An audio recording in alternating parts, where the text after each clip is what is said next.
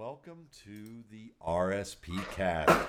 We have an episode of Film and Data, which is something that Dwayne McFarland and Jay Moyer started up on the RSP Cast a couple of years ago. They've graduated onto things that, are pretty darn good.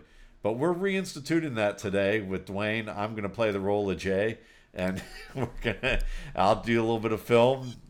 We got Dwayne McFarland with PFF, providing the data. It's always great to have him on the show. And we're going to talk a little bit about week one and some teams that we found pretty interesting in terms of what they have to offer this season.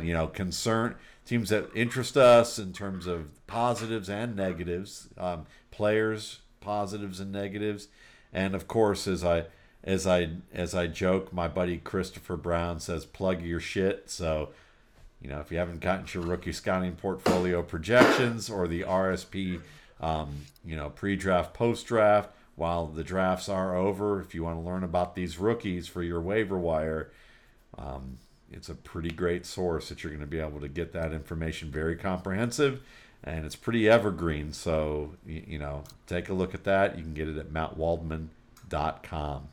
All right. Well, Dwayne, thanks for joining me. Was the week one as good as anticipated for you overall? Are you glad as a member of the media, as we've all been, that this week is over pretty much? Actually, it's my favorite week because, for kind of like the niche that I've built, in my audience with utilization and stuff. Week one is such a huge unveil. Like preseason gives you a little bit to think about, but you also know every team handles preseason different. So it's like, how much weight can you put into any one thing? And then week one gets here and the true intentions they're unveiled right now. It doesn't mean they won't change. Doesn't mean that they're static for the rest of the year, but we really get that first data point. And, some things are head scratchers, some things are surprises. Some things are exactly as you thought. Some things are exactly as you thought, and you wish you would have listened to yourself and not let yourself get bought into the hype around a certain player, thinking, well, everybody else is going there, maybe I should too. You know what I mean? We could do a whole episode. I know it's not the point today, but we could probably do 5 episodes just on Kyle Shanahan, right? And the things that he does. Without a doubt. Or things that fantasy managers should do, or the way that people talk about fantasy management. When you were talking earlier on Twitter about this week about, people talking about upside. I thought that was a great conversation starter about, people picking waiver wire players for upside. And I think, yeah, but that's that can be fool's gold so much. So I think it depends on what style. And it depends on your roster. What do you need? So for example, if you were hyper aggressive and you're like, last year's rookies boomed, I think this year's rookies are going to boom. So maybe you built your roster in a way where, let's say you have to start 2 players, 2 receivers and 2 flexes, and you wanted to fill both flex spots with receivers. And let's say maybe your second flex spot, you drafted Rondell Moore and Elijah Moore and Terrace Marshall, players, that a lot of us love, but you're planning on one of them filling that number 4 receiver spot. And now all of a sudden you look after week one, you're like, wow, I don't feel comfortable putting any of those in. So what should what should you do in that situation? Let's say you already own 2 backs. Like to me, a guy like Sterling Shepard, a guy, like Cole Beasley, who got ignored at times, they can be a viable option, And here's the other thing, like who would have equated Jamal Williams with the word upside before week one? Yeah. No one. And that's the proof. I don't think we are really good at predicting upside. Yeah. I think the math is pretty freaking loose, to be honest. And I agree conceptually with what a lot of really smart people think about upside. And I do believe that it is a thing, but I think there are more ways to get to upside, and there are more ways to think about floors, for that matter, than just someone's age. Exactly. I think that's a fallacy. I think that's wrong. Yeah, and sometimes it's about what would you rather have. Like I think I brought up the example of I'm a big Brian Edwards fan, but there are cases where I would say, listen, Zach Pascal might be better off for you, just from the standpoint of his reliability, or at least the perception of the reliability that he's brought to the game. Now and there might be cases where you go, well, would you rather have a receiver who may not be as dynamic as an athlete, but that he's going to be the first or second read in the offense on a regular basis, compared to a guy who's maybe lately been the third read in most of his progressions until the end of the game. And you're relying on the coaching staff to go, hey, we need to put this guy, 1 to 2 spots higher up when we already have Darren Waller. I mean, again, you're presuming rational coaching. You're presuming that you're more rational than the coaching in that regard. That's the funniest part, right? Like Antonio Gibson is the best example right now. Yeah. People are losing their minds because they know Antonio Gibson played receiver in college, so they can't fathom how in the world could he not own the passing down work. Right? Yeah. Well, I mean, because J.D. McKissic's really good at it. Yeah. You can't just look at Antonio Gibson. J.D. McKissic is also really good at what he does. And that's part of the equation. I mean, we want to think these things into existence as fantasy owners because, we want to win and there's players we get excited about. Antonio Gibson being one of those. I mean, a young player that we know can really, he could be an every down back. He really could be. But at some point you have to wake up and be like, he's not. And nothing's changed. They're not putting him on the field in the 2-minute offense. They're not putting him on the field in the long down and distance. All that is still going to J.D. McKissic. Basically, the variable that drives how many targets Antonio Gibson is going to get are two things. One, are they going to be more willing to pass on first and second down when he's out there and design looks for him, which is a path to where he could get more targets. Or number two, it's the game.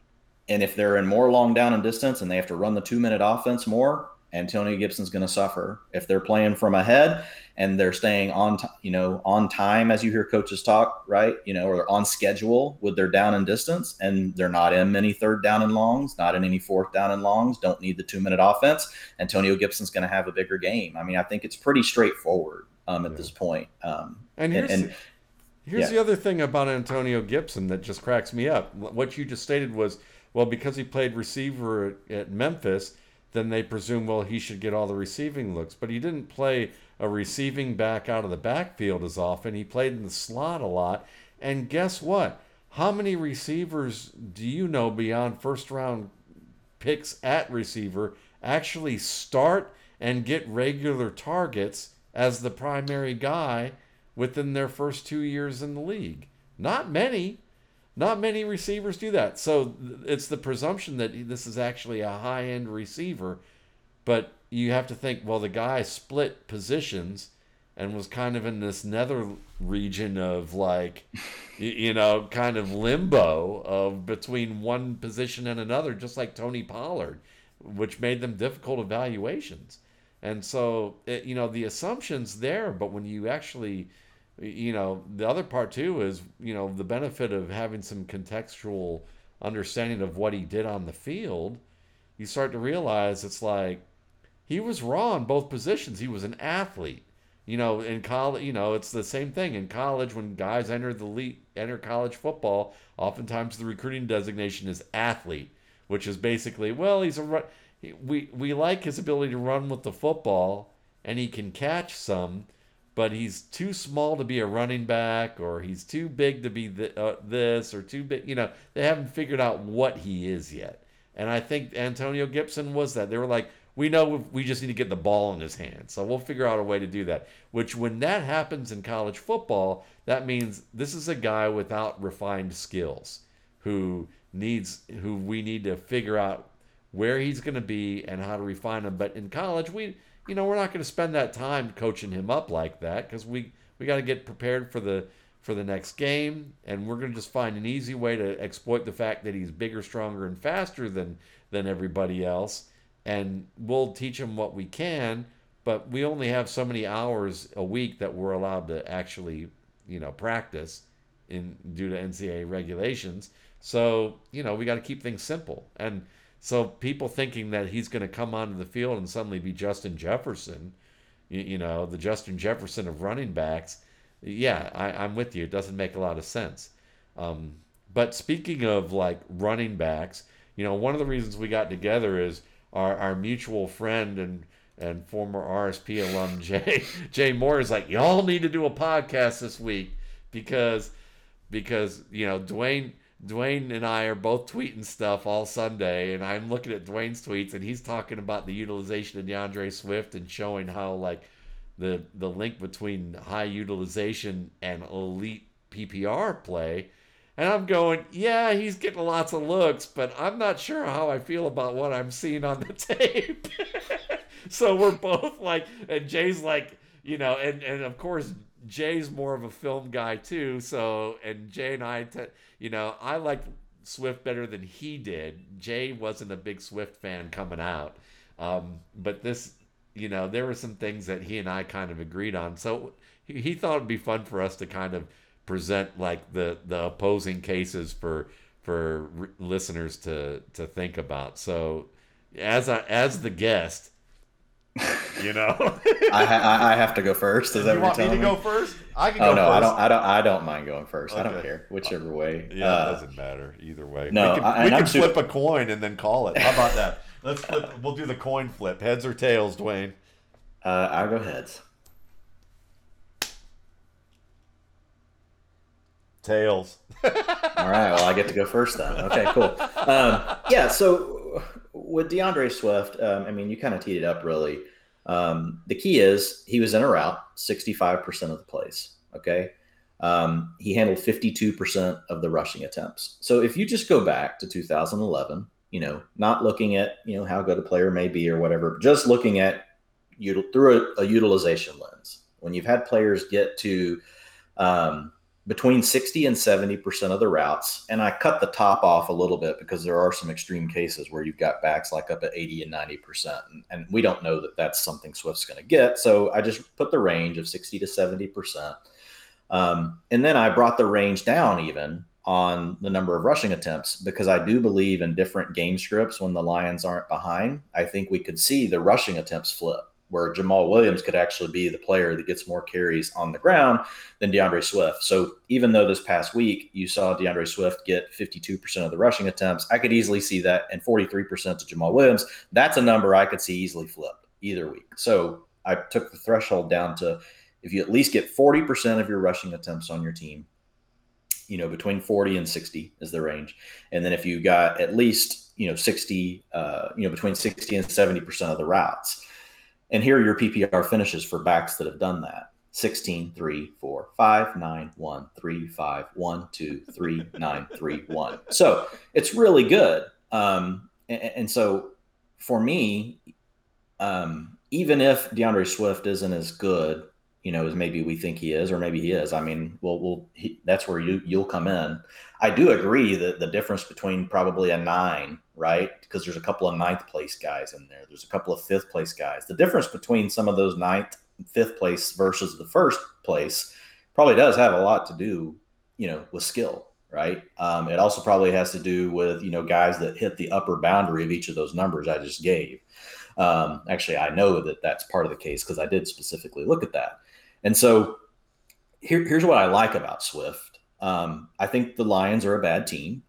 That's not what I like, but what I like about his role in particular is long down and distance. So that is a play of 3rd or 4th down and 7 yards or more to go. And how I chose that number is something that I look at in my utilization report. Is I zoomed out and I looked at just a quick diatribe here. Is that okay, Matt? So how I came up with these numbers, because a lot of people, I'm going to go back and write a piece about this. I need to. What I did is I went and looked at the league and I said, okay, in what situations does the NFL pretty much pass all the time? Meaning it's not really debatable. It's not a gray area, because there are certain situations where certain coaching staffs think this is a down where I'm just as willing to run as I am pass. And other coaching staffs may be, no, I'm more willing to run. Other coaching staffs may be, no, I throw it there. And this number is evolving. The NFL is moving more and more to pass heavy in all game scenarios that we look at over the last 5 years. So taking all of that into account, I found 3rd down or 4th down, and 7 yards or more to go, it's pretty much 100% passing unless, one, trying to run a game out, or two, you get the occasional draw play that a coach will still run. But you don't see those as much as you used to. So the reason that's important is those are undebatable situations where we know it is a passing down. And I didn't want a bunch of gray, muddy area. I wanted to see, okay, when coaches, when it's in an undebatable situation that it's a passing down, who's on the field? The other area is in the 2-minute offense. And that's more than just the 2 minutes at the end of each half. It's truly when a team is going into a hurry up passing mode. And that's one of the beauties of PFF and the data they track. I can't get that data just from looking at raw, play-by-play data, like if I were to scrape it and pull it from the NFL. But because we have folks that are actually charting all these things at Pro Football Focus, you have 10 different people charting each play, right? And so they're capturing what each one of these variables are. And so the 2-minute offense was the other one, where 70-80% of the time it's a pass play. It's not a running play. It's slightly less than long down and distance as far as how often it's a pass versus a rush. But those were two very easy situations where teams still are very willing to run. So I consider them to be more rushing downs, or at least they want the appearance of being willing to rush, meaning they're going to put the back out there that could do either, right? They could still catch a swing pass. They don't need to be in a matchup against a linebacker and run an angle route. They could catch a swing pass, or they coming off of play action, or it could be a running play. So that's 3rd or 4th down and 1 or 2 yards to go. When you look at that at the league over the last several years, it is still down where a lot of times teams, want to run. So when you guys hear me talk about short down and distance, long down and distance, 2-minute offense, there's very specific reasons I chose those scenarios as trying to figure out who owns what role in a backfield. Right now, there's a gray area in the middle that is basically your second or 3rd down. 2nd down and 6 or more is a gray area for teams. 3rd down and 4 or 5 starts to become a gray area for teams. So each team still has a dynamic in play that doesn't. It's impossible to say with a blanket you catch everything with the utilization report. But my intent was to say, okay, in these specific scenarios, we know the league thinks these are passing or rushing downs, and how are the backs in each backfield being deployed? And so when I write the utilization report, I do try to give that other context based on the team. And I know that was a bit of a lengthy setup, but I think it will help with the entire conversation, for people. So what I like about Swift is 91% of those long down and distance snaps, he was on the field. 2-minute offense, 82% of the snaps, he was on the field. Those were my two biggest concerns with DeAndre Swift coming into the year, because Jamal Williams is also pretty good in those roles. Yeah. Jamal Williams owned those roles over Aaron Jones in Green Bay. And you could probably argue, and I would love to hear your thoughts, but Aaron Jones is probably better than DeAndre Swift as a receiver, is going to be my guess. But Jamal Williams is good enough to hold him off the field. And so that was my concern. But what this is showing me is that the coaches are going with what they said. They said they've got an A back, it's Jamal Williams. The B back is the Eckler, it's the Kamara. And not to say DeAndre Swift is as good as those players, but that's the role that they are putting Swift into. And when I look at the Lions, they're going to try a lot. They're going to be in a lot of losing game scripts. They're probably going to be behind and down in distance a lot. And so knowing those things, I feel like DeAndre Swift provides me with a really good floor, because he's going to be the passing down back in a PPR scenario. And when games get really nasty, just on volume alone, like, he's going to give me upside. Whereas Jamal Williams may have looked better on the field, but the way the coaches are utilizing him right now is narrower, meaning the game script has to work more in his favor to be on the field enough to give me the consistent production I want. Now, I will say, and I wrote this in the utilization report, I think this is the 3-person offense, and Jamal Williams is one of those people. I think it's DeAndre Swift, Jamal Williams, and TJ Hawkinson. I think that's who the coaches believe are the best 3 players. It's kind of weird. We don't see many offenses ran that way, but based on utilization, week 1, the coaching staff is pretty much telling us those are the 3 players they want to have involved the most. So I think Jamal Williams can still be a viable RB3 with RB2 weeks, probably still give you some spike RB1 production weeks. And the argument for him, I would say, would be, look, in a game where his role was almost kind of eliminated in a way, he still came through. Now, some of that is because they ran, I don't know, Matt, 92 freaking plays. They ran 92 plays. That's like 30% more than normal in any NFL game. So we're not going to get that all the time. So that's part of what helped Jamal Williams, and he scored the touchdowns. But I want to make sure I'm very clear that I'm not saying Jamal. I do think Jamal Williams is a great sell high candidate. I don't think, but when I say that, I don't think he's a giveaway candidate. So I had people, you know how this goes, Matt. I'm learning now that I'm in the industry, if you will. When you say something, and you even said it this weekend on Twitter, you're like, hey, don't assume XYZ. You don't know how some of these leagues work. And sure enough, right after you said that, like 20 people are like, yeah, and I'm like, oh, okay. But where I'm going with it is when I say sell high on Williams, he finishes the second running back in the NFL last week in a PPR. I mean, go get a great wide receiver too. I don't mean hand him off for, parts, Elijah Moore. Yeah. I don't mean hand him off for nothing. I mean, sell high means you go get you get the best possible value you can. And if you don't, well then, don't worry about it. He's still going to be usable. So I know I said a lot there, but that's where I'm coming at it from a perspective of, the utilization. But I would be interested in understanding, like, if, what your thoughts are on what you saw in the film, obviously. And if the other thing I would really love, and I know sometimes this is tough to pin down because, again, it's a data thing, but when you've seen players maybe struggle in certain areas, and this is so hard because we're dealing with people. Coaches are just people like you and me. They make mistakes. They have bad processes. They have good processes. They make good decisions. They get caught up in the heat of moment of things. They get tied to decisions they made in the past and let them dictate too much what their decision making should be in the future. There's so many variables, it's almost impossible. But where I'm going with it is, like, if there's certain things that you're seeing on the field, are they more likely in your mind to get a coach to say, you know what, we need to tap the brakes on this Swift thing? Like, we probably need to make this more of an even split because he's not doing X, Y, or Z. And I know that's hard, Matt, because there, again, nuance, like, is there's so much of it. Like, when we talk about these things, it's very hard to have any sort of blanket statement. As much as people want that, like, blanket statements are really hard, to produce in football. For sure. And that's what this podcast is about, is not making blanket statements on the most part. We tend to go a lot deeper and nuanced than that. But I have two questions for you before I answer those, because I certainly wanted to go down that lane. But what was Jamal Williams' utilization report? Sure. What was his data? So 35% of the snaps. So number one, 68% of the snaps to DeAndre Swift. So they were on the field together. If I'm doing my math on the fly right there, Matt. So 68 plus 35, 98. So they were on the field like 3% of plays together. Then you've got rushing attempts, 52% to Swift, 43% to Jamal Williams. Routes overall, meaning the times the quarterback dropped back to pass, could have been sacked, could have scrambled. Those are possibilities beyond just throwing the ball. 65% of the routes went to Swift, 31% to Jamal Williams. Targets, though, 20% to DeAndre Swift, 16% to Jamal Williams. And so a stat that I really track is targets per route run, because I think it can be telling.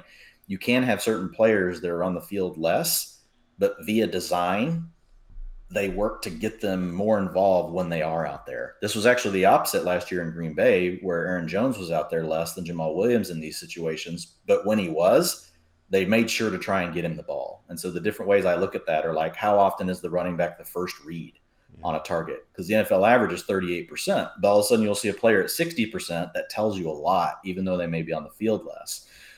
So short down and distance, that was 60% to Jamal Williams, 40% to Swift. Sorry, the targets per route number, I skipped it. 41% for Jamal Williams when he was out there versus 24% of the routes that Swift ran, he was targeted. Yeah. Inside the 5, 0% for Swift, 100% for Jamal Williams. Long down and distance, 91%, 36% for Jamal Williams. 2-minute snaps, perfectly split, 82% to 18% in favor of Swift. Okay, great. Okay. So, that's the first thought, and I'll get to the other one maybe a little bit, or first question. I'll get to the other one a little bit further down the line. But my thoughts are this: first, I'm going to argue against the idea of Jamal Williams by saying just what you kind of broached, which I was thinking the same thing. Is that while Jay and I would both look at the tape and we agreed that Jamal Williams looks like the better back, like just from a aesthetic standpoint of how they play, and we'll profile that. One is that Jamal Williams is clearly the better inside runner, and the way that they deployed the two, when the team early in the game decided they're going to run downhill and blow the defense off the line of scrimmage and run inside between the tackles, it was Jamal Williams. And Jamal Williams was, he just from the standpoint of being on the field and what he did, he had some smaller creases. He did a better job of getting yards after contact. He had he had some good runways, but at the same time too, he's a little bit more powerful. Now DeAndre Swift, early in the game, you saw more draw plays out of him. They kind of ran more of the draw, but they'd had a couple of zone plays where he did a good job of pressing and cutting back. There were 2 in a row where he had some really nice creases, and he did a good job of pressing and cutting back, which is nothing to sneeze at, at all. I mean, they both did a solid job there. In the route running standpoint, Jamal Williams was better with his breaks, better with his setups, better with his transitions to get downhill, more punishing and able to get yards after contact than Swift in terms of, when he was facing a linebacker and cornerback, he was able to split those guys, get positive yards, get the first down. Whereas with Swift, he got more yards, but he had huge swaths of turf to be able to maneuver. Yeah, so, the one play in particular I saw, he was just wide. His huge play was wide open. Exactly. Where with Swift, with Williams, it was more like he's covered by a linebacker fairly tight. He still gets the ball and carries a linebacker across the first down marker, and he's like 2 to 3 yards away. Whereas with Swift, he's slipping out of his routes and not able. And when he does catch the ball, he's not in a position to transition as well. And then at the end of the game, you could argue that he basically took himself out of the route, trying to chip the defender who actually wound up pressuring Goff. And I don't think it was a sack, but forced a throwaway on 4th down at the end of the game. And it was a play where Swift basically threw his whole body into chipping a guy where he didn't need to do that. And as a result, he was basically throwing himself downfield and into the arms of a linebacker who was covering him. So he wasn't in a position to run the route well. And one of the issues that both Jay and I identified with Swift pre-draft was that he's an overrated route runner. Like, he has issues that he has to clean up. So I say all that from what's on the field, and you could say from a qualitative standpoint, yes, Jamal Williams is the more refined back and maybe the more versatile back in terms of what he offers, but he's not the big play back that Swift can be. But that's tricky, because if you talk about big plays from the perspective of 10, 8-yard rushes, then Jamal Williams has as good of a chance as Swift, in my opinion, as in terms of the way they run and play, to have as many big play rushes, except when you get out into open space and give Swift a big runway. And that's where he builds up the speed to be able to make big plays that Jamal Williams is not quite as adept at, because he doesn't have the long speed that Swift has. But he may have better acceleration than Swift. Yeah. But it's interesting, so one of the things that I looked at this year, Tej Seth over at Pro Football Focus, pulls a lot of this cool data. And one of the things he did that I was pretty fascinated with, he did several things, but one of the things I was super fascinated with was he actually normalized for number of defenders in the box, down and distance, all that kind of stuff. And then looked at just what you were talking about, but carries of 10 yards or more, so an explosive rushing play. And once you normalized, what was the percentage basically under or over expected, versus, the league, so explosiveness over expected. And while Jamal Williams graded out really well in a lot of different areas of his game, that was his weakness, that he actually graded as one of the worst backs in the leagues of being able to, once normalized and compared to his peers on an even playing field, he just wasn't able to generate as many of those big plays, despite the fact that he was still a good player, had plenty, to your point, plenty of carries at 4 and 5, yards. He just didn't break the 10 plus yarders near as often as his peers in similar situations. Yeah, he gets what they need to keep the playbook expanded, and so he's reliable, and that's what they like about him. He's not as boom bust as I think Swift probably was. But Swift had bigger plays. So they kind of complement that. You can see why they complement each other in that respect. But to make the argument in your favor, whereas, Jay and I might go, well, listen, we just think Jamal Williams is the superior back in most respects, and he should get more opportunities. Well, here's the thing. If you are good enough to have the role that Swift has, then it doesn't matter that he's not Alvin Kamara or Austin Eckler, as you said. And that's where it's fantasy, right? Fantasy versus NFL. Yeah. That's where that line can get blurry. Yeah. Yeah. But here's the art. But then to make another counter argument with that would be this: if we, it wasn't like Jamal Williams was off the field in the fourth quarter. It wasn't like he wasn't getting opportunities in the second half when they were down huge.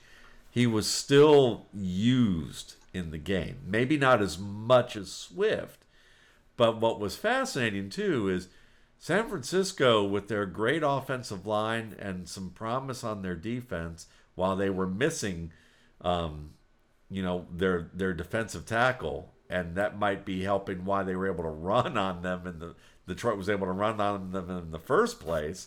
The point being is Detroit came back in this game, and while and that might have been one of the most surprising things of the weekend, is that Detroit was basically within maybe 3 to 4 plays of winning this game, and the other thing I'll say about them, Matt, is the plays per minute, which is how I try to look at tempo and these different things.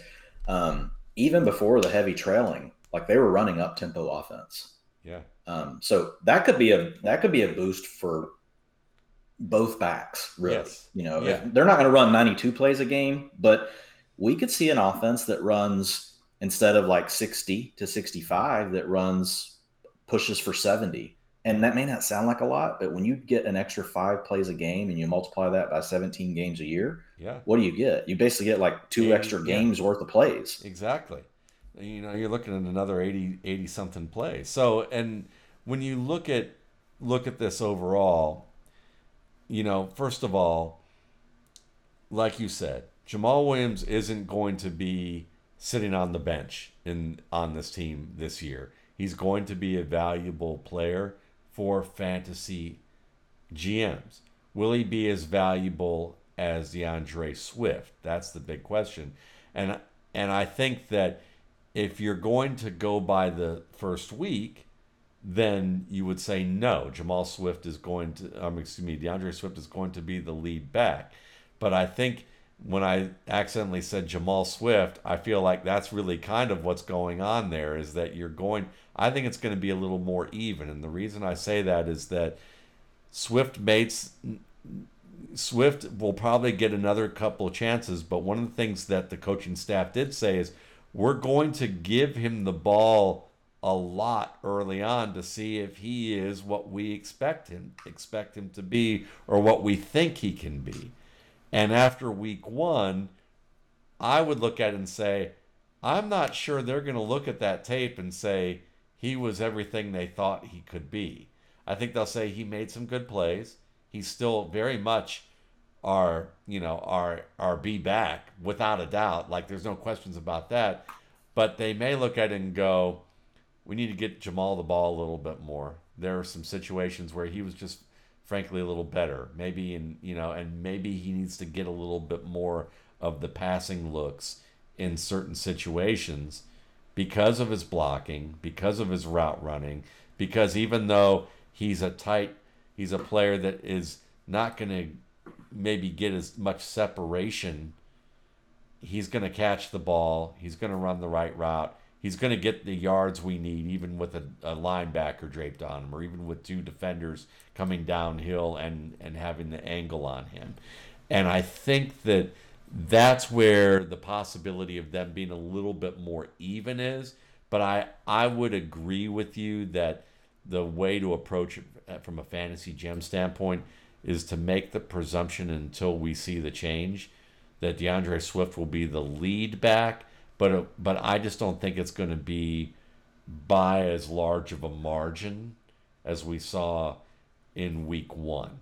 But at the same time, both have their value. I don't think we're going to see DeAndre Swift benched in any way, shape, or form, in any way that I don't think we're going to see, Jamal Williams' opportunities dwindle. I think if anything, Jamal Williams' opportunities will grow slightly, or even moderately if Swift continues to have some issues with blocking and with some route running in that in the next couple of games. That's where I would look at it from that perspective. But I think that the Lions' offense is just fascinating to me, Dwayne, and I want to hear your thoughts more on what I talked about. But one of the things that fascinates me is that, yeah, most people would say Jared Goff is bad, and he did bring them back in that game. You look at the receivers they have, and they don't have a lot. But the guy that intrigues me is Quintez Cephus. Oh man, me too. At the end of the game, he looked good. Yeah. But the thing is you can tell what the problem is with that is that he doesn't get a lot of separation. Khalif Raymond's the speedster. Trinity Benson is fast. Tyra Williams is gone now, though, for a little bit. So Cephus is going to get more looks, probably in that role. And he's such a good contested catch player. And Goff trusted him at the end. And as Greg so while his routes were lower, once he got in the game, his targets per route run were better than everybody. Yes. Meaning, like, once he was out there, Goff was looking for him. Exactly. And so Cephus is a name that no one's talking about. And I think if you play in really deep type formats, so I'm saying 20 plus players on your roster, maybe even a little bit more than that in 12 team or more leagues, Cephus is a guy that I would absolutely have rostered. I'm looking at my utilization report, and it says tight end next to his name, which is wrong. It's a receiver. I don't know why it says that. Yeah, he's on the cover. He's on my feature picture of my first week of the replacements as a preemptive pickup. Oh yeah, that's a good one. For exactly those reasons, is that because as Greg Cosell would often say, if a player is getting the ball in the fourth quarter in a close game, that tells you what you need to know about how the team feels about him. And he only played 39% of the routes, but he led the team in air yards, led the team in end zone targets, was tied with TJ Hawkinson on targets per route run. So he's a trust. Lots of positives. Yeah, he's not fast, but he's a trust throw player. So like I've compared him to, like, if you took Anquan Bolden and Brandon Lloyd and put them together, that's the style of play Quintez Cephus is, because he's an acrobatic, wide catch radius player who's very physical but not very fast, and neither of those guys were very fast. And with a little bit of the Brandon Marshall drops that you occasionally got from Marshall, who was also a physical player and after the catch. So if he can live up to, like, say, just the general zip code of any of those three players, he's going to be a bargain for you. But the fact is that teams are reluctant to start those guys because they don't know whether or not their quarterback is going to trust them enough with those types of throws.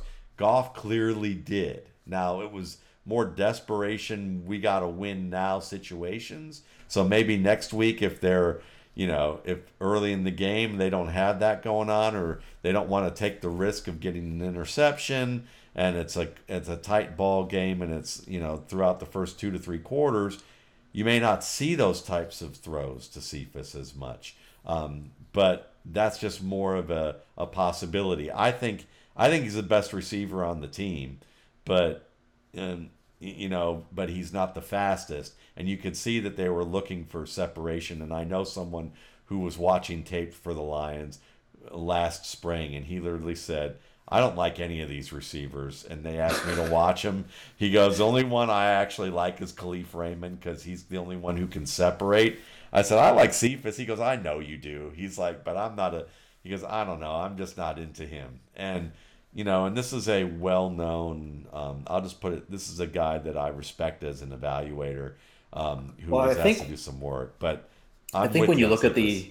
I think when you look at the offense, um, maybe what they want, because we already talked about, like, it's a unique offense. How many offenses are going to be centered around the tight end and two running backs being the prime targets in the passing game? Like, it's not really an easy scheme to deploy, Yeah, So my thought is, and I think that's where the whole Trinity Benson thing came in, is they just wanted the guys with the speed outside to yeah, just basically push everything off top. yeah.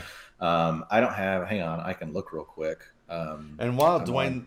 Yeah, Dwayne's go ahead. looking, I just want to thank our listeners because, you know, it's really nice to have a show that's sustainable with listeners when Dwayne and I can spend nearly 40 minutes talking about the Detroit Lions, a team that we find interesting for sure, and we think you find it interesting from what we have to share. But, maybe a big box outlet would go, no, don't do a podcast where you're going to spend 40 minutes plus on the Detroit Lions Yeah. unless you are in Detroit, so we So appreciate that. so for Raymond, um, all of his routes were of the deep or intermediate deep. So outs and ends 50 and 25%, and then go routes 25%. So definitely working, further Yeah, down the stretching. field. And then when you go to Trinity Benson, he's got three routes in the bag apparently right now. And a go route was 25%. Hang on one second. I got to fix that. Sorry. Go route was 21%. I had it on targeted. I had to switch to all routes. So 20, so almost 30% of his routes were a corner, a go, or a post. And then you Yeah, got another 25%, actually another 50%, that are in that out end hitch range. So yeah, I think it's part of how they're designing the offense to try to maybe create the space for the guys they actually want to get the ball to. I don't know. I'd have to go look at it more, but yeah. off the top, I mean, that seems to have some That makes sense. merit. And Yeah, so looking at Raymond again with all routes, not just targeted, 30% of his routes were go routes. yeah, So 35% were a go, corner, or a post. yeah. Well, what do you think? We wore out the Lions? We wore them out. Yeah, I think we did. Let's move. And unless you have a TJ Hawkinson question before we move on, I think we're good. I don't. I think it's pretty obvious what we saw there, and I am interested in your thoughts on him, just quickly, because I know you love Hawkinson coming out. We're in the third year, so to be fair, like, is that he tight what? ends do take tight ends take a little longer. So what are you seeing when you watch him on film? The utilization is there. Routes 83%, targets per route run 21%, targets for the team 20%, 21% of the air yards. Like, he's the alpha on the No, team as far nothing. as who they're targeting. Nothing I didn't expect or hope to see when I cited him at Iowa. To be honest, like, I've never wavered on like wanting to have T.J. Hawkinson in a dynasty format, or if just as a football person wavered on the idea that he wasn't going to be one of the top five tight ends in this league over the next 7 to 8 years if he stays healthy. That's basically how I feel about him. And from Yeah. what I've Okay. Well, seen, good. yeah, yeah. Now, a player that I really liked coming out of school and has had a really good start to his career, who I'm really worried about right now, is Lamar Jackson, because after doing the film breakdown of that game against the Raiders, that offensive line, which is rebuilt after losing a number of players, it's not good. The Raiders reset the line of scrimmage repeatedly in the run game, and they were either in the backfield pushing the guards and tackles and centers, back into the exchange point, or there was penetration with unblocked defenders at so many attempts.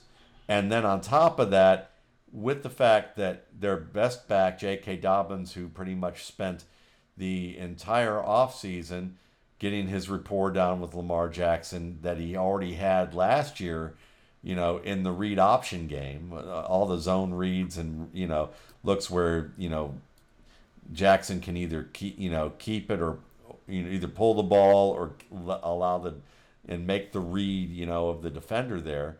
Well, with the combination of the line not playing well and these new backs not having the practice time with Lamar to have this rapport, the Ravens, it appeared to me, they ran a lot fewer of those plays. They didn't run them as successfully when they did run them. And on top of that, they ended up spreading the field a lot because from my count, there was only one running back they felt comfortable handling pass pro last week, and that was Tyson Williams, who literally got 3 pass pro reps. 2 were handled decently enough, and one was at the end of the game. Everybody said he blew, and I thought he kind of blew it. But then when I looked at it again, he did blow it, but it wasn't his primary assignment. He was late to come over to help out. And it was really because the Raiders did a masterful job of confusing the entire line with the blitz package that they sent, where they had Ryan Nassib basically at a tackle position. And late in the pre-snap, as Williams was scanning and identifying Nassib, then they move a cornerback coming out of the left side, and Williams ends up having to fly over there, but that gets picked up, and then he tries to pivot back, but by the time he does, Villanueva had missed Nassib because Nassib had shifted to a wide 9 position and got through unblocked, and by the time, Williams pivoted, Nassib was in his chest, so, it was technically he needed to do better. But the Raiders knew what they were facing, and they picked the right package at the right time, knowing who was going to be vulnerable due to a lack of practice reps and preparation that they could possibly have had with Williams based on the entire summer and that line. So when I look at all of that together, it's going to be very important for Lamar Jackson and these backs to really get the read game going again, because you heard the narrative that Latavius Murray was better in pass pro. Maybe I missed it, but I didn't see Latavius Murray execute any pass pro. He had 0 pass blocks. Yeah. So this is what's so funny, and it is the greatness of having this data, because people throw weird stuff out. Yeah, sometimes they're just so randomly just like, and I'm like, no, he didn't block one time. Yeah, and I was like, that's when I kept hearing it. I'm getting so frustrated this week. And PFF, they graded it similar to you. They did not count that play against Tyson Williams. Yeah, that's the one good you're talking common about. Sense there. He got a pass blocking grade of 80, which is really good. Now he only pass blocked 4 times, so it's a small sample. Sure. Small samples like that, it's not like you can trust everything, but given what he had, he did fine. He was out there for 19 of 38 pass plays, and Latavius Murray was out there for 7 of 38. But Murray was in a route. He never had to pass block. Yeah, and when you look at this, and based on what I saw him actually do as a blocker, he got in front of the man. He was able to deliver at least his pads, and when he did make contact, he was able to move his feet and even move a defensive end around the arc to give Lamar Jackson time to at least get away from the pocket. His pass blocking was the highest part of his grade. There you go. From a PFF perspective, rushing it was good, receiving was right. But overall, he got a 70.2, which is pretty good. Considering the guy is not, he's never really played any snaps in the league. No, yeah, this is his first NFL game. He's effectively a rookie, even though this is his second year. And this was his first game of his career. And what you saw is a guy who had enough speed to win in the secondary. He found the creases he needed to find. He didn't finish quite as strongly as I'd like to see because he looked like he was occupied with protecting the ball. But all that aside, you can say from the running back perspective, it's still a fluid situation. They're keeping it a rotation. It could mean that Tyson Williams, if he continues to get better, he could lock up the lead touches. If he doesn't, and he runs a little too cautious, and it could be Murray, it could be Freeman, maybe it could eventually be Bell when he gets into football shape. All of that could happen. But my bigger concern isn't who the backs are, because the offensive line was awful.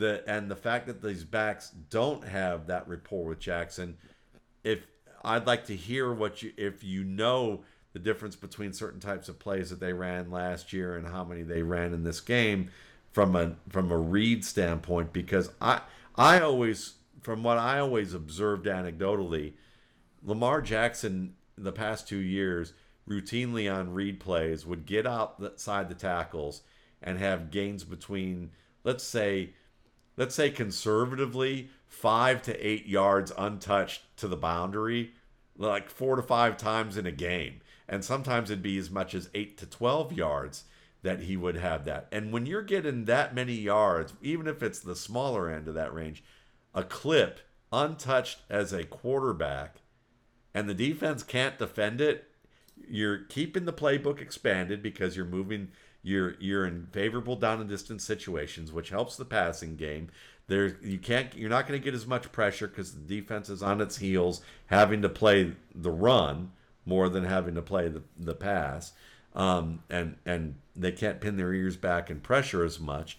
And because you have the backs in the backfield on these reads, they're either there to block off of the play action fake, and they're not being motioned out of the backfield. They're not playing as much spread, which means that you have more tight ends in line, and they're blocking. Some of them are blocking, like Nick Boyle would block and then go out for an outlet, as opposed to just Mark Andrews, whether he was split or not, or just going out from an inline position. In this game, they spread the field so much, everybody was like, oh, it's a new Lamar Jackson. And then you heard the narrative of that he's like so much better in the pocket. And I'm like, he was good in the pocket before, and nothing looked different to me from that perspective, other than the fact that there was more pressure sooner because of the fact that they had to spread the field. And the defense was like, they didn't figure him out. They just knew that the playbook was so. So what are we talking read option, outside zone? Yeah, read option. That, like, I didn't see as much read option plays this week, and I think that if they can't get that together in the next 3 to 4 weeks, the playbook is contracted, and the defenses can go, we know what's coming. And the thing that's their bread and butter that scares the hell out of us so much, they're not doing because they don't have the rapport. And now Lamar's pinned into a corner, and now you can say he's been figured out, but it's really the offense has basically been shrunk, and defenses find them more predictable. It's not that Lamar's really been figured out. Yeah, so in week 1, and then I'll take a quick look at last year. So in week 1, I mean, this is fascinating. Yards before contact on read option plays, 0.2 yards. Wow. 5 attempts for 24 yards. Yeah. Tyson Williams had 5 attempts for 22 yards on read option. His yards before contact were 0. So They got basically 0 yards before contact on those plays, besides the one carry where Trenton Cannon got 3 yards before contact on that one read option play. They probably weren't even expecting him to get the ball. You're probably right. I don't think anyone was, Matt. They're like, there's no way Lamar Jackson's giving that ball to Trenton Cannon. We're just going to stick with Lamar. Seems reasonable. So last year, yards before contact in 2020, 5.1 yards on read option versus 0 basically this last week. Wow, man, that's a great pickup by you watching the game. Thank you. That's crazy. So if Lamar doesn't have that, and the threat of those big plays are taken away, that means, well, a couple things. One, they're going to be behind schedule on down and distance far more often, which means the element of surprise leaves the bag, because that's the Ravens. When you get 7 yards on first down on that play, and it's 2nd and 3, the defense now still has no freaking clue what you're doing on this down. Is it going to be Lamar? Lamar? Or you could run. Is it going to be J.K. Dobbins? Is it going to be play action? Middle? Or is it going to be play action for exactly? Now none of that can happen. Yeah, that's huge. Yeah, and I do believe, we've talked about this before in the past. I do. I'm not saying Lamar Jackson can't ever evolve, but I do think he's more limited than what Yeah, we see some other players as a passer, as far as being able to use the whole field. right. Like he's really I good agree. between the hashes, great on deep crossers, skinny posts, things like that, off of the play action, off of all of this stuff that drives defensive coordinators nuts because they have to account for it all the time. Yeah. And then he, pulls the ball out of the belly and rolls out and doesn't even run and just throws it. I think if they get behind schedule on down and distance, and he has to become more of just a normal pocket passer, and the worry that a defensive coordinator has to have about handling all of these exotic run looks decreases, they're going to be able to focus their game plan more on stopping the passing game, which I think is much more doable. Yeah, and now Lamar Jackson is taking more contact because what I used to hear would kind of made me laugh like for the past 3 years is Lamar Jack, he's got to be careful. He's going to take a lot of hits, and we don't want him taking a lot of hits. And I'm going, are you watching the same game I'm watching? Like he doesn't get touched like on first and second down when he runs the ball. I've never seen a guy go untouched as much as he did and gain so many yards and just go out of bounds. I'm like, no wonder they run him so much because they know that like he's not taking punishment other than occasionally from in the pocket, but not as a runner, except in must-have situations where they really say, we got to get this Lamar. But not like on just, not on most of the plays. Now I think most of the plays, he's going to have to take punishment. And I think, this is where you get concerned because as good of a player as he is a slight of build player for a runner. And I don't care if you're slight of build or you're Brandon Jacobs incarnate. You take enough hits, you look at Cam Newton, he took a ton of hits. Andrew Luck took a ton of hits, and they got banged up quite a bit during their careers. Russell Wilson, who got sacked as much as those two guys over his years, in terms of running, rarely took any hits, and that was the difference between those three. And that's why Russell Wilson has never missed a game, I don't think he's ever missed a game. So it's it's fascinating. You look at Lamar, if you're a fantasy GM, I don't care what anybody's saying, I would get out from under him quickly. And if you can't, then you're hoping that this read option rapport between him and one of these 2 to 3 backs has become really good, and they've fixed one side of the line. With Ronnie Stanley getting hurt, that makes it unlikely. Yeah, that is huge. That's what I was actually just pulling up, was to see the latest, like on all these offensive line injuries.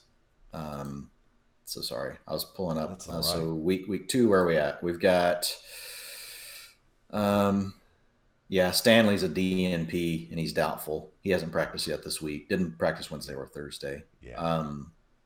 So that's going to be problematic. Is there a player that can benefit here, Matt, in the Ravens offense, like from a fantasy perspective? Like if they've got because they're going to be in more passing situations now. Like that's about to happen. Yeah, because they're going to be off schedule.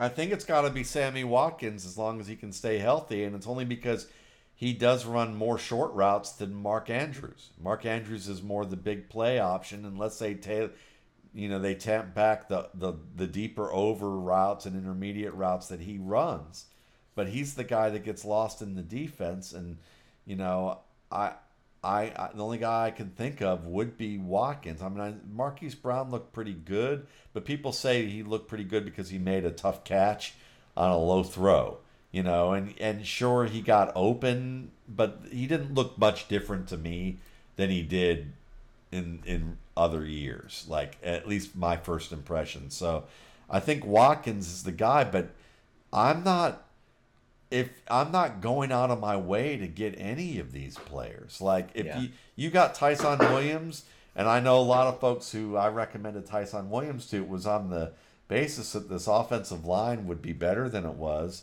and that there wouldn't be any more injuries. And as a result of that, I would say, expecting him to be anything more than a contributor who can give you flex production this year, he's going to have to be like the lead back to probably give you flex production at the way this surrounding talent looks. So no, I would be getting out from under my Ravens as fast as I can, or just knowing that they're reserves for you that you play on bye weeks and just hope for the best. Yeah. For me, the one that I do like and it's Andrews, just because he's never been in a route ever this much. Typically, he's out there, for 70% of the passing plays. And so I think where efficiencies could come down, he's now out there 95% of the plays. And it makes sense now, looking at what's probably happening to the offense. It's like, well, pass play, get out there, Mark. We're running more pass plays because we have to.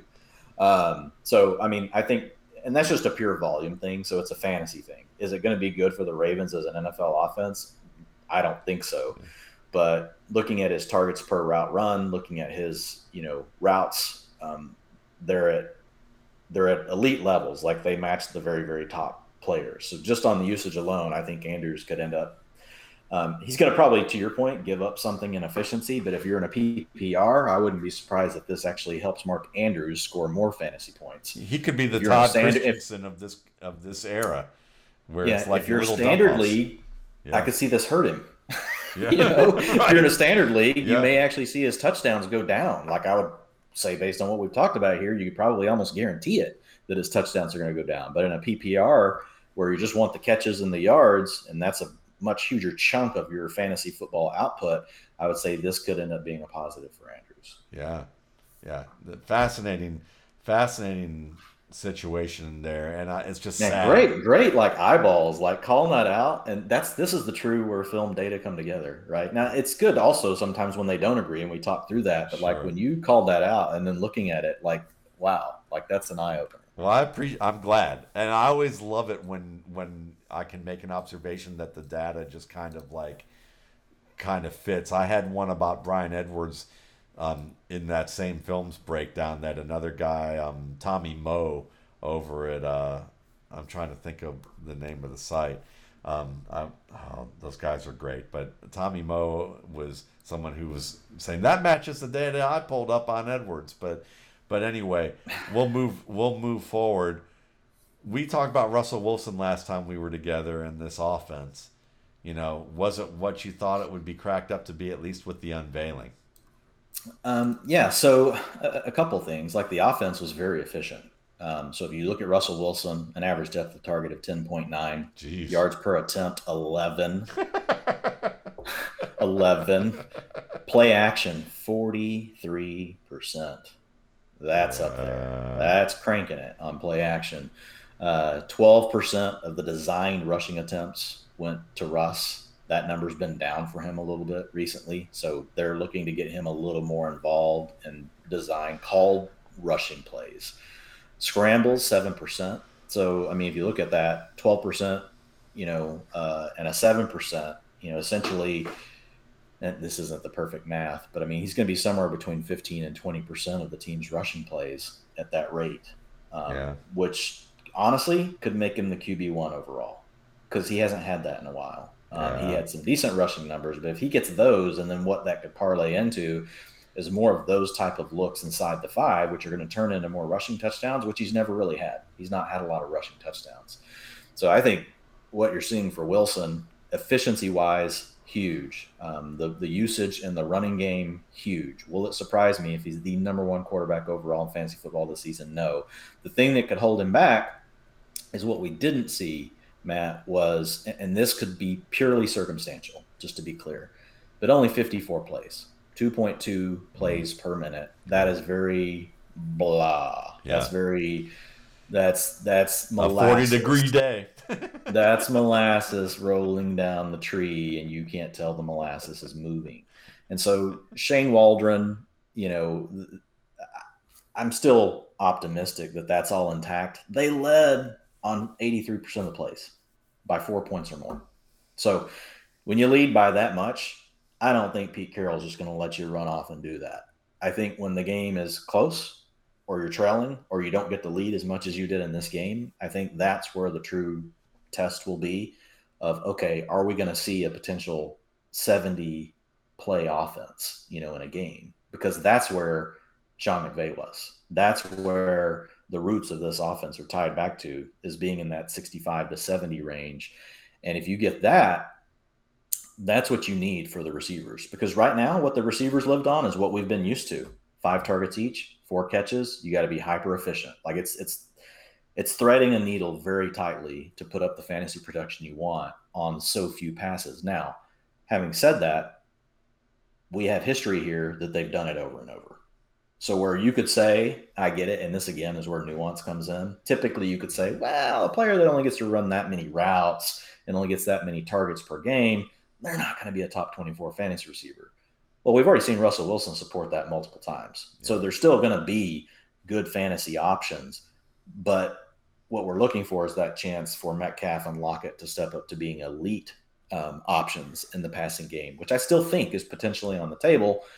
But that's the data point that you've got to watch for. The one thing I will say, outside of the Russell Wilson thing, wow, if you drafted Chris Carson in the 3rd or 4th round, you should be doing backflips. He's what everybody hoped Antonio Gibson would be. Look, Antonio Gibson may be a better player than Chris Carson. I don't know. Like, you could probably tell us that better than I could. But Chris Carson is getting what people hoped Jonathan Taylor would. He's getting what people hoped Antonio Gibson would. And as much as talent matters in fantasy football, the snaps are the biggest thing. If you want to look at what drives fantasy production, the snaps and breaking them down across the situations matters more than anything. And again, that's just fantasy. That's not NFL. But 78% of the snaps, 64% of the rushing attempts. This is the big one. In a route, 66% of the time that Russell Wilson dropped back to pass. He was targeted on 14% of the throws. That's almost as much as the receivers were. It's 5% less.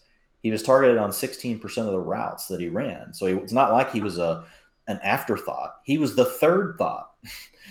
He and the 2 tight ends were basically the third wheel split across them. And, well, not even quite that. Like, it was, that would be actually a disservice to them. They were a little more than that. But they were the third option after Russ and after DK. Who were slightly ahead. But he played 100% of the long down and distance snaps. So remember, that's 3rd or 4th down, 7 or more yards to go. I can't tell you what he did in 2-minute offense because they didn't have to run it. They didn't use it. Listen, Dwayne, I'll just put it to you this way. If Chris Carson played in Detroit and was part of a 3-headed committee, I would drive up to Detroit and challenge Dan Campbell to a fight and get my butt kicked by that jacked up guy on Mountain Dew that's the coach of the Detroit Lions, trying to argue that he's absolutely nuts not to use Chris Carson full time in terms of talent. Because, yeah, he may not be as talented as Antonio Gibson, but there's a tier.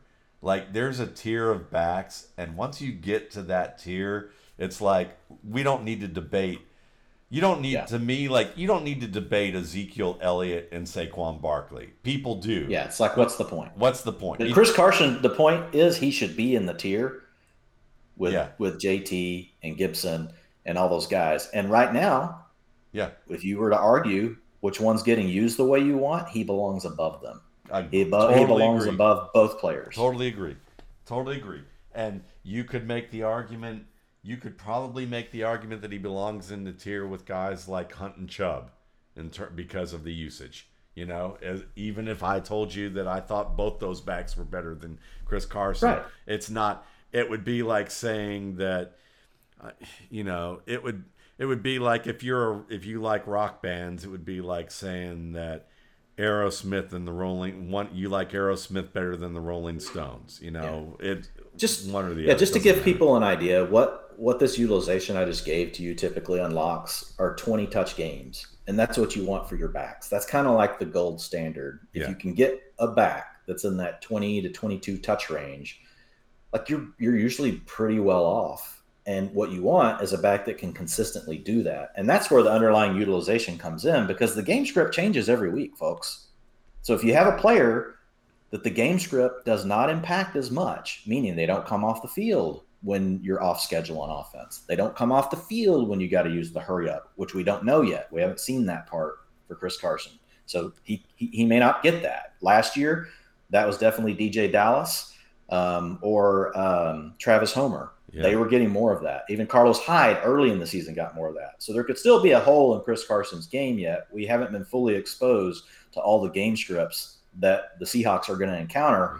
But I will tell you, a lot of times the back that gets the long down and distance, more often than not, they also get the 2-minute. So we'll have to see. Now, some coaches do that differently, and I think the reason why is on long down and distance, you're less likely to target the running back. More often, you're staying in the block and then leaking out because you need to throw past the sticks.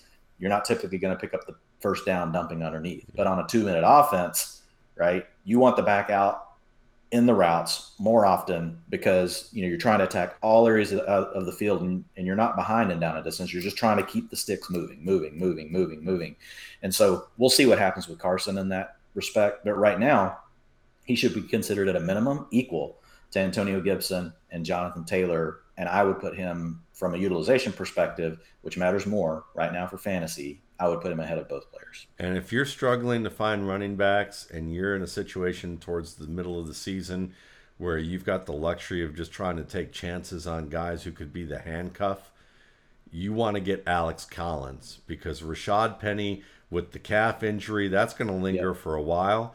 Now, Alex Collins can catch, but I could see a scenario where they go switch back and DJ Dallas becomes the 2-minute back or Homer becomes a 2-minute back if Carson were to get hurt.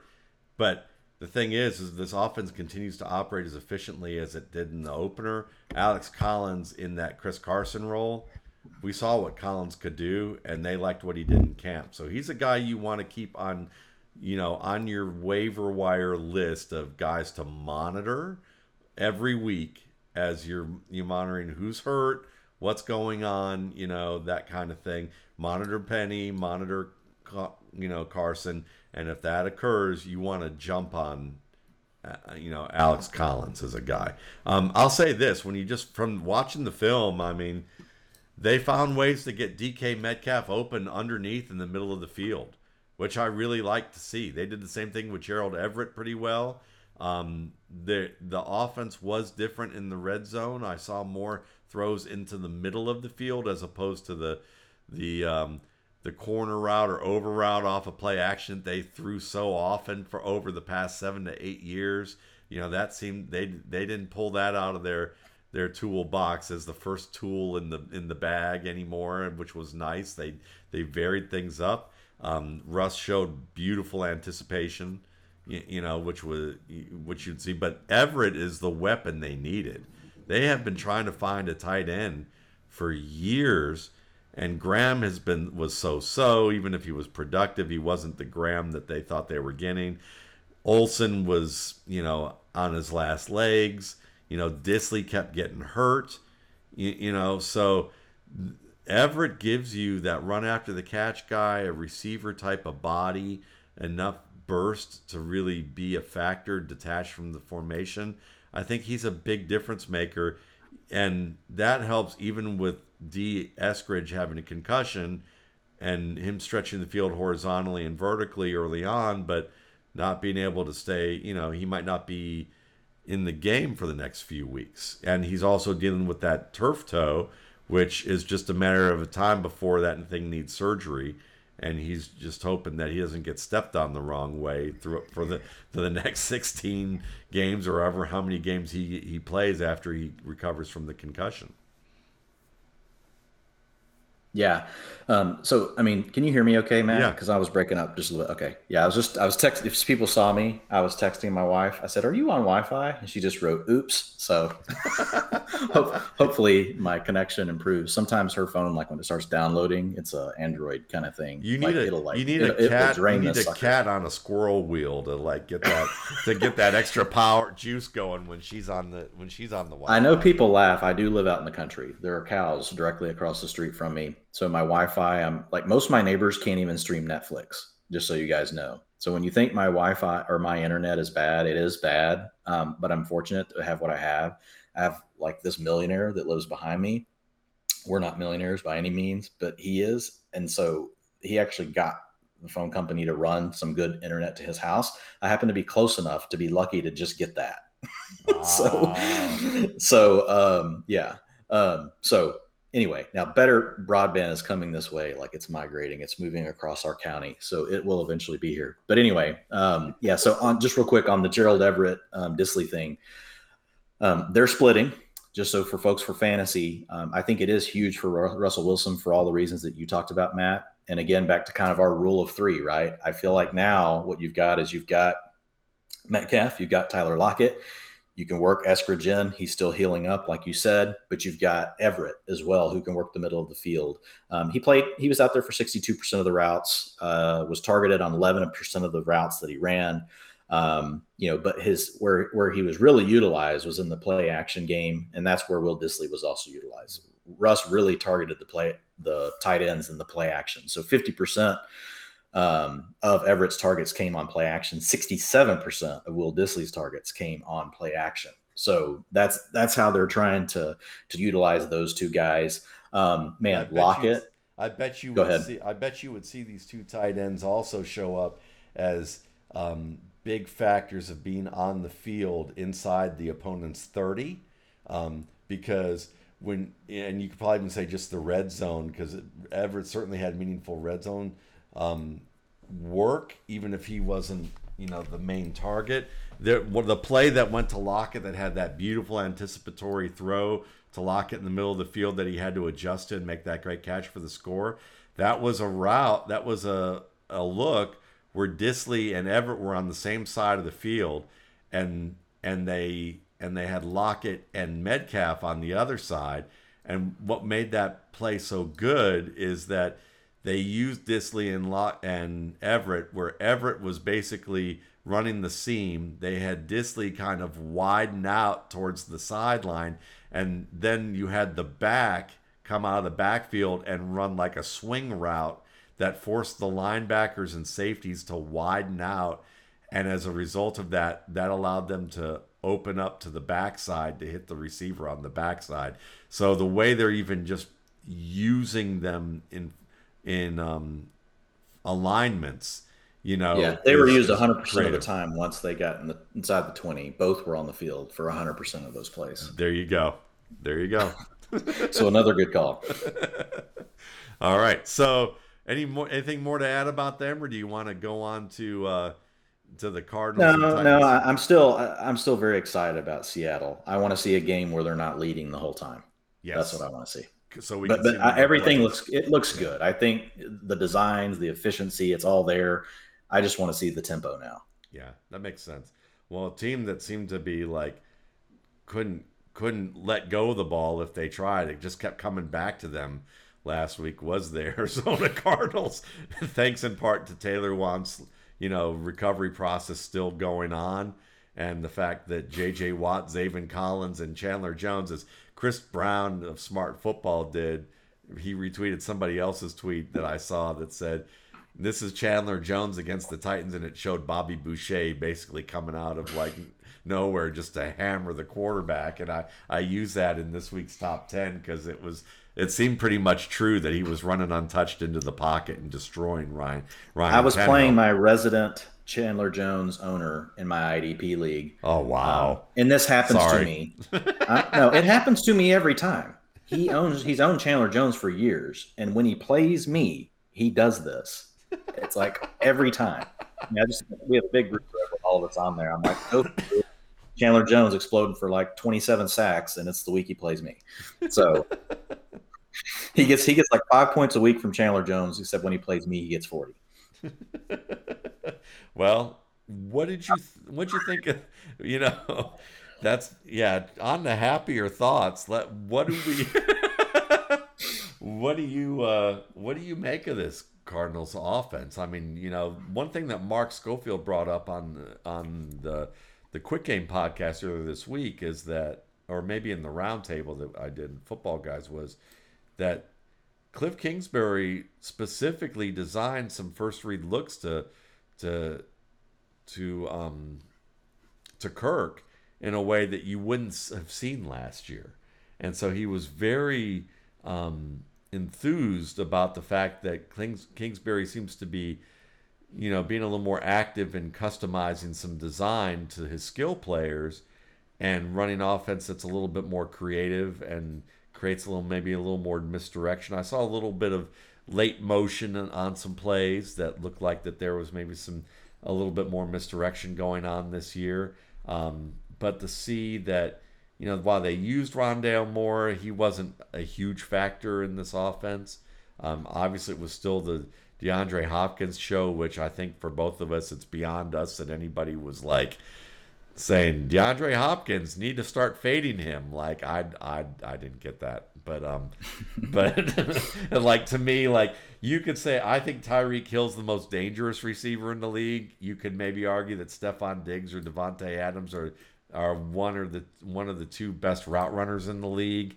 And then I would just say that DeAndre Hopkins is the craftiest, wiliest, and most clutch, catch point receiver in the league. Like if you told me I couldn't get Diggs, Adams, or Hill, I'd take DeAndre Hopkins and say have a nice day, and he's probably going to play till he's 38 because he's so slow now that he could still probably do what he's doing now. He'll just have more ways of doing it. He's going to be the Frank Gore of wide receivers. He'll be your new Larry Fitzgerald. Yeah, exactly. Yeah, absolutely. Yeah, I didn't see anything that stood out to me like in a huge way from as far as the way they ran the offense. So they didn't use any more shift or motion versus what they did last year. It was right around 33%, which is the same as last year. Didn't use more play action, right around the same amount that they used last year. But what I will say is the way that Christian Kirk was utilized was really going back to the days of letting him play from the slot. 96% of his routes came from the slot in the game.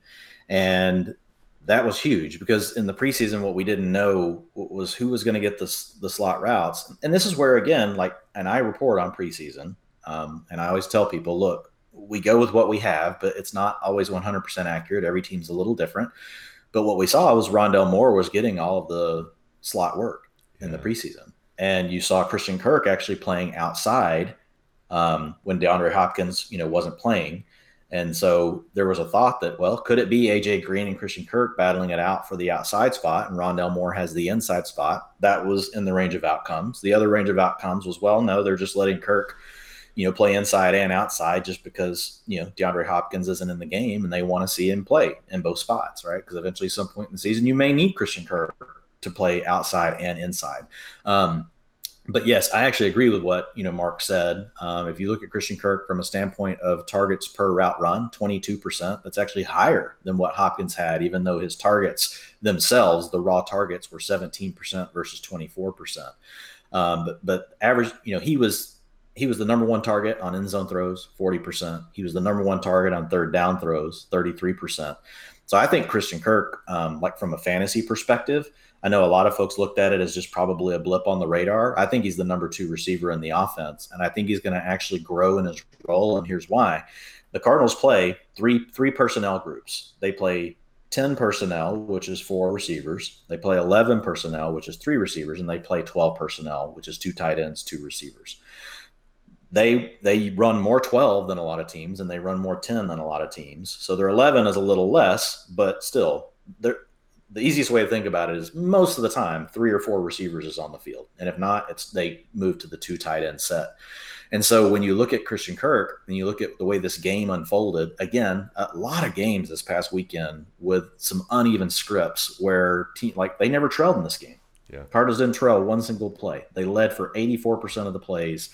So the other 16%, the game was within three points, and that was only early in the game. So essentially they just led from the get in this matchup. So when I look at Christian Kirk and I look at the way the team handled the personnel group in the first half, over 70% of the plays were from 10 or 11. In the second half, only 33% of the plays came from 10 or 11 personnel because they didn't need to. Yeah. They were running more 12 personnel. They were trying to just get the game over with and not get anybody hurt. And they just kept falling into more points still. And I think they were just trying to get the game over. And so when I look at Kirk, and you look at his routes last week, 66%, that number can easily, when they're in closer or playing behind, that number could push for 75, 80%. And then what you're going to get is what everybody hoped Laviska Shenault would be this year when they were drafting him in the 6th and 7th round of fantasy draft, sometimes 5th round. Christian Kirk is going to give you a much more explosive offense with a quarterback that loves to throw him the ball. Not saying that they're going to throw Shenault the ball, but I think Christian Kirk, when I watch him, he's a faster player. He's a more explosive player that can attack more areas of the field. Laviska Shenault is a great run after the catch player, but I would call him more rugged, than fast or as a game breaker. I think he makes plays that can help you win games, obviously, but Kirk is just, in my opinion, a better all-round receiver. And I think he's in a better offense. So he was a must-add for me. I think he's a top 48 receiver with boom bust each week, but I think he could easily, Matt, turn into a wide receiver 2 the rest of the way. And the reason why, he's playing the slot. He gets the favorable matchups. He's on the field, enough, and he will be more whenever the games are closer. He's never going to be a 90% of the routes player. He's not going to be. But he plays in a good enough offense that he could be a really, really good wide receiver 3 for you for the rest of your fantasy season. I love it. Christian Kirk was my top waiver wire ad when I was on Chris Harris's show this week, and we did his waiver wire show, and we had to list our top 5 ads. And I can tell because his price was sky high in all my leagues. So thanks. I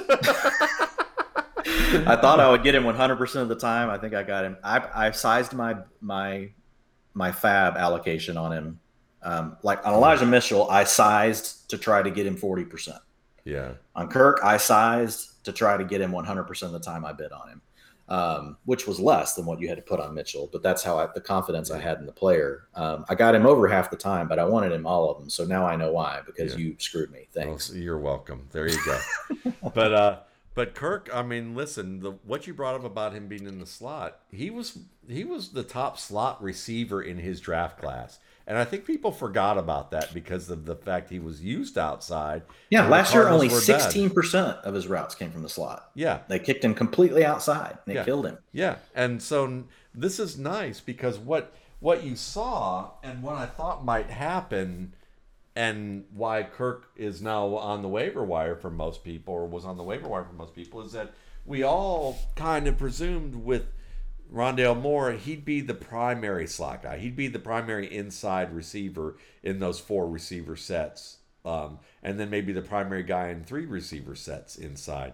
But it was flip-flopped. It was the more experienced guy and honestly the better slot receiver. I mean, Rondale Moore may get there one day, but right now, Kirk is the man. And it's just one of those things where you have so many players to keep track of. There's people that slip through the cracks, and I think he was one of those guys for a lot of folks who just kind of slipped through the cracks. I know he did for me, where I just like, oh yeah, well, I know he's pretty good, but I just don't know how they're going to use him. And there's too many. They got Green now, and they seem so excited about Green, and I don't, is that he really going to be something or not? I think he could be, but who knows? And then you just kind of forget about him, and I think that's what happened there. And Kirk, I mean, just a good all-around player. And with the way Murray's playing and the way he can buy time and the way a slot receiver can basically go deep with his deep speed to go deep against safeties and to get behind safeties who have to deal with Murray, breaking the pocket, that's another nice little added benefit to all of this. So I agree. So the Titans. Taylor Lewan got hurt. The Titans basically got whipped, by this defensive front. And, Derrick Henry couldn't get past the line of scrimmage on some plays just because of the penetration. When you got J.J. Watt doing what he does and, Chandler Jones and Zaven Collins, it was great. But what concerned me was more than anything was Julio Jones. He just wasn't – he was absent in this game. He dropped some balls. He blew a block that Mike Vrabel basically called him out and was cursing in the media session post game, basically saying he needed to get his crap together because he didn't play worth a darn. And then the media talked about how Julio Jones hasn't really practiced much with the team, and they've limited him in practice sessions. And then before all this happened, I just wondered what the Falcons' party line was on Jones when they traded him. Like what kind of sour grapes they were going to say. Because, teams were always like, the grapes didn't taste all that good anyway, after. But, Blank was, his take in the interview was, he's going to be a Hall of Famer. He's a great player. We loved having him here. He's going to be in our Ring of Honor, and he's going to be honored by us when he retires one day. But the A.J. Green we come to know and love as a player, and the player that made his bones here towards the final past 2 to 3 years, that he wasn't quite the same guy. And I'm not talking about on the field, but how he related to our staff, how he related to the team, and then what we, and as a result of that, he changed. Something had changed about him. And so what's interesting is when you looked at him on the field, elite player when he was on the field, but, I haven't watched the Falcons yet because it's been, for the past 12 years, they've had to be the primary team I've had to watch at Football Guys. And this year I didn't have to do the recaps.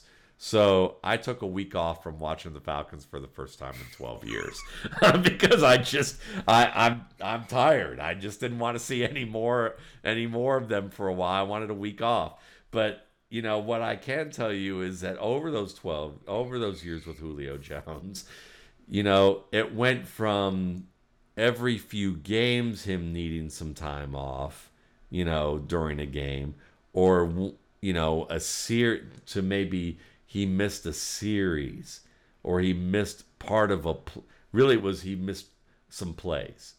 Then it was starting to be a series, and it was the same issues, the same lower leg issues. Then it was the series. Then this year it was like quarters at a time that he was missing.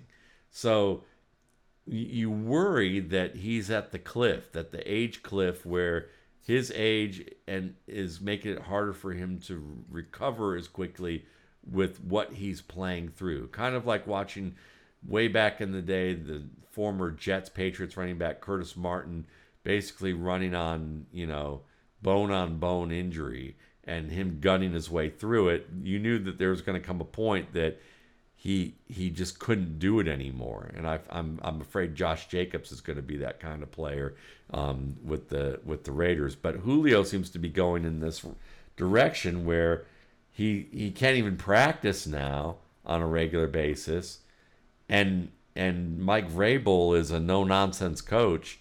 If he's already called out Julio Jones in week 1, and probably had to do that because he has a young team and they brought in a future Hall of Famer veteran. If he can't make an example out of Julio, then he's going to lose his team, So I'm worried about Julio. I didn't draft him in any league this year. I didn't really recommend him to anybody, even though I had decent projections for him. I didn't go out of my way and say he's one of my guys. You could see it go either way. Right now, it's not going in a good direction, is it, Dwayne? No. And I mean, if you look at it historically, where the cliff starts to come, it's really in that, N plus 7 year from when they break out. And when I say break out is when they kind of explode for over 20% of their team's targets, right? Adjusted for injury games and stuff removed. And so, I mean, Julio, if you look at, and again, now you have to be really good to even still be on the field when you're a 31-year-old. Right. So let's also keep that into context. This is not me saying Julio is just complete dust, but when you look at the receivers that have been good enough to make it to the same stage Julio is at now, typically you see an average dip in targets of 5%. And this is going back to 2011, because I mean, I could go back to like the 80s or whatever, but the game has changed. The game's changed a lot. So, I mean, really like going back the last 10 years is what I really wanted to evaluate. And so that's where Julio's at. And if you look at Julio over the last, several years, you mentioned two things. One is availability. So his routes, meaning percentage of time he was running a route when his quarterback was dropping back to pass, went from 85% to 76% to last year 43%. right? Now he missed games last year. He only played 9. So we could go back another year and say it's 82%, 85%, 76%. Whereas early in his career, you had some 90% years. Now Julio's always been a player that took the type of workload and the way he plays the game takes a heavy toll on your body. So he was never one of these 95% route players. But what we've seen is a deterioration in availability over the last 3 years. And not only that, I think the targets per route run tell us that the quarterback, he's not open as much, right? I mean, he's just not. So when we had peak Julio at age 25 is really where just everything just blew out of the water for him. Targets per route, 27%, then 27%, 31%, 28%, 30%. At age 29.7, so call it age 30 season, still 30%, 29% that year. Then hits 31. That drops down to 26%. Last year basically was his 32-year-old age. 22% targets per route run. Remember, we had just been at 30% 3 years before. Life comes at you fast in the NFL, especially when you're a certain archetype of player, right? And the way you fashion your game. And so now, this last week, we saw him at 18% or 17% targets per route run in the first week. It's one week, right? So it's not like, don't freak out. But it was a bad game for the O-line. Yeah. But at the end of the day, Julio wasn't demanding anything more than what Chester Rogers was getting. So I think it's just from a fantasy perspective, if you can get anything for the name, I think you do, because I think the headache of availability is going to be an issue. I think a potential headache of now what's going on with his coaching staff. Look, Julio has never had to deal with that in his life. He's always been so good that a team probably just did whatever they could for him. Yeah. And probably ignored things. Who knows? Maybe he didn't have any of those issues. Maybe he was perfect and that just cropped up later in life. I don't know. But he's having to face the reality, and he knows it, even though he may not want to admit it, probably because athletes don't want to, because they want to keep their mental edge. But he's facing, the fact that he's a human. He's just another human. Yeah. And we all deteriorate in some way, shape, or form, over the course of our lives. And football, it just comes very fast because it all happens to be so centered on, the physical side of things is such a huge component. And so it's interesting because if he has problems with the coaches on top of already the normal availability and the fact that his skill is deteriorating, I really don't want anything to do with it. Yeah. I would move him. I mean, I don't own Julio Jones anywhere. I own 0% of Julio besides a few best ball leagues this season. I'm in 29 managed leagues and Julio's on 0 of my rosters. Mainly because of what I know happens to target share once you get past age 31 season, and then 2, the availability factor. Now you add a third factor in, I'm even more out. Yeah. And when was the last time he was a red zone factor for a team? I think the answer is he's never really been one. Yeah, exactly. And the more on the Andre Johnson type archetype from that respect, right? Really great player, but Andre Johnson also was never great inside from a red zone, end zone type targets, right? Now he could catch a ball and run after the catch and score a touchdown. He could catch a deep ball and score a touchdown, which Julio can do both of those things. But when you ask him to be this factor in the end zone, when you're being targeted in the end zone, both players are similar. Yeah. I would love to say this for next time, and maybe the next time we do this, but I've always contended from what I've seen on film that Matt Ryan is way overrated as a red zone manager. And I don't think from what I've seen, he has some real problems seeing the open man and making the right decision when it comes to throwing into the end zone from the red area, especially the green area. So the combination of that with Julio, who wasn't much of that player, and now that that's gone, now that Julio's even gone, I don't know. I'm not expecting, and we won't go into Atlanta, but I'll just say maybe we'll do that down the line, and they can be our Detroit Lions for another time. But because I think if there's a team that's going to be worse than the Detroit Lions, I think it's going to be the Atlanta Falcons. And I know that there are people who are optimistic about them, but I'm not one of them. I think this is they have one of the lightest lines and offensive lines in the league, and I don't think they're going to be able to run the ball as well as you'd like to see. And I don't think Matt Ryan's going to be able to get enough protection to throw the ball well either.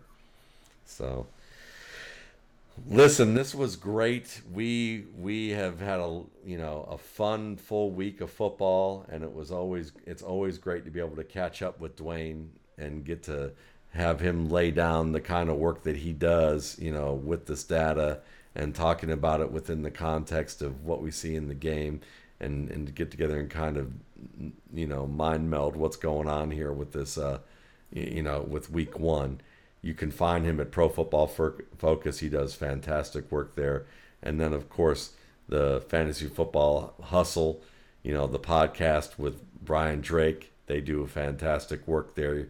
And, shout out to Jay Moyer. We love Jay, and we're glad that he's doing well, raising his family. We'll hopefully get Jay on here at some point here, because he's like, when are we going to do something? I'm like, I'm waiting on you, brother. I just need you to be able to take some time away, but he has no time right now, and it's understandable. So he's only a doctor raising a family. Yeah, with a doctor as a spouse, right? So two doctors trying to raise a family. Yeah, that's like herding cats right there. I don't think that So we'll see you in about 12 years, Jay. But we'll be here. We'll leave the light on for you. And that might just me saying that in 12 years in dog years, so it'll be all right. It won't be that long. But thank you guys for listening. Hope you enjoyed the show. You can always give feedback to us at the RSP Cast on, all the different outlets that you listen. So you guys have a good week.